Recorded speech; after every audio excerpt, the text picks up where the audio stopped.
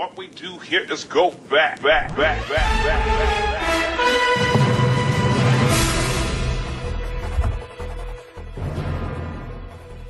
This is the Week in Review on WTMJ Now. President Biden trumpeting his Bidenomics plan and the jobs his administration has created during his stop to N.O.W. More than 20,000 manufacturing jobs in Wisconsin, from Green Bay to Verona to Pleasant Prairie. We've added more jobs in 2 years than any president has in American history in a 4-year term. That is President Joe Biden on his Tuesday visit to Milwaukee, specifically right there in the Menominee Valley.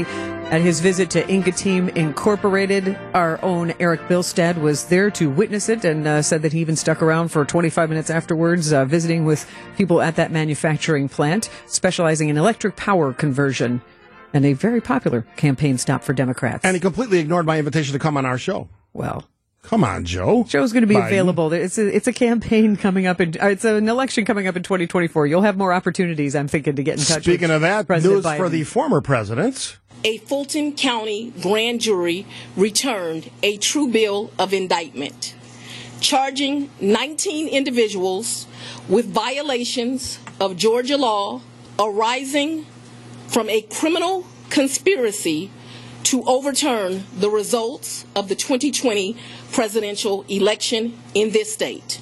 The indictment brings felony charges against Donald John Trump, Rudolph William Louis Giuliani, in a criminal enterprise in Fulton County, Georgia, and elsewhere to accomplish the illegal goal of allowing Donald J. Trump to seize the presidential term of office beginning on January 20th, 21. And we will see where that storyline goes in the weeks, months, and yes, years ahead.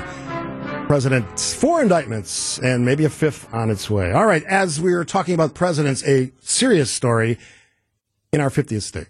A week ago, none of this had happened, and now here we are. So many people we spoke to, though, told us they are not sleeping because when they close their eyes, what they see is the horrors of this past week.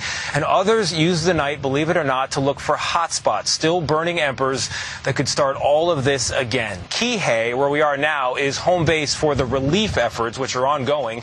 This truly is an epic tragedy in one of our states. It's a landmark wildfire that started due to winds kicking up from a hurricane that didn't even touch ground on any of the Hawaiian Islands. And the catalyst was very likely a power line that went down and just completely engulfed the island. So far, the number of confirmed fatalities is 111, and the search does still continue. I think the search has only covered about 48% right now, particularly there in Lahaina, a very popular tourist spot. So we are still watching those rescue efforts. And in the latest news, it was the director who stepped down from the emergency services over, supposedly he's citing health concerns, but there's been a lot of scrutiny on whether or not the emergency response was adequate or appropriate, particularly in not airing the sirens. Lots of unfortunate circumstances conspiring to make this happen. All right, as that was going on, in Wisconsin, the opposite problem.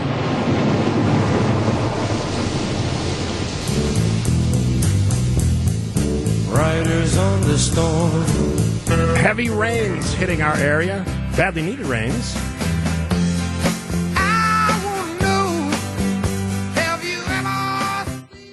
Rainfall for much of the area, but I could see a couple places receiving a bit more than that. So that leads me to believe there could be a bit of some flash flooding. And there is also a concern that in our urban areas, the cities where we've got all the concrete, that water is just going to run off. It doesn't soak in. So if those storm drains are clogged, we're looking at some street flooding. There's also potential for a bit of flash flooding across the area because the rainfall rates are going to be pretty impressive.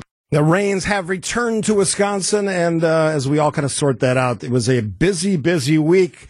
That is the Week in Review, sponsored, of course, by Outdoor Living Unlimited.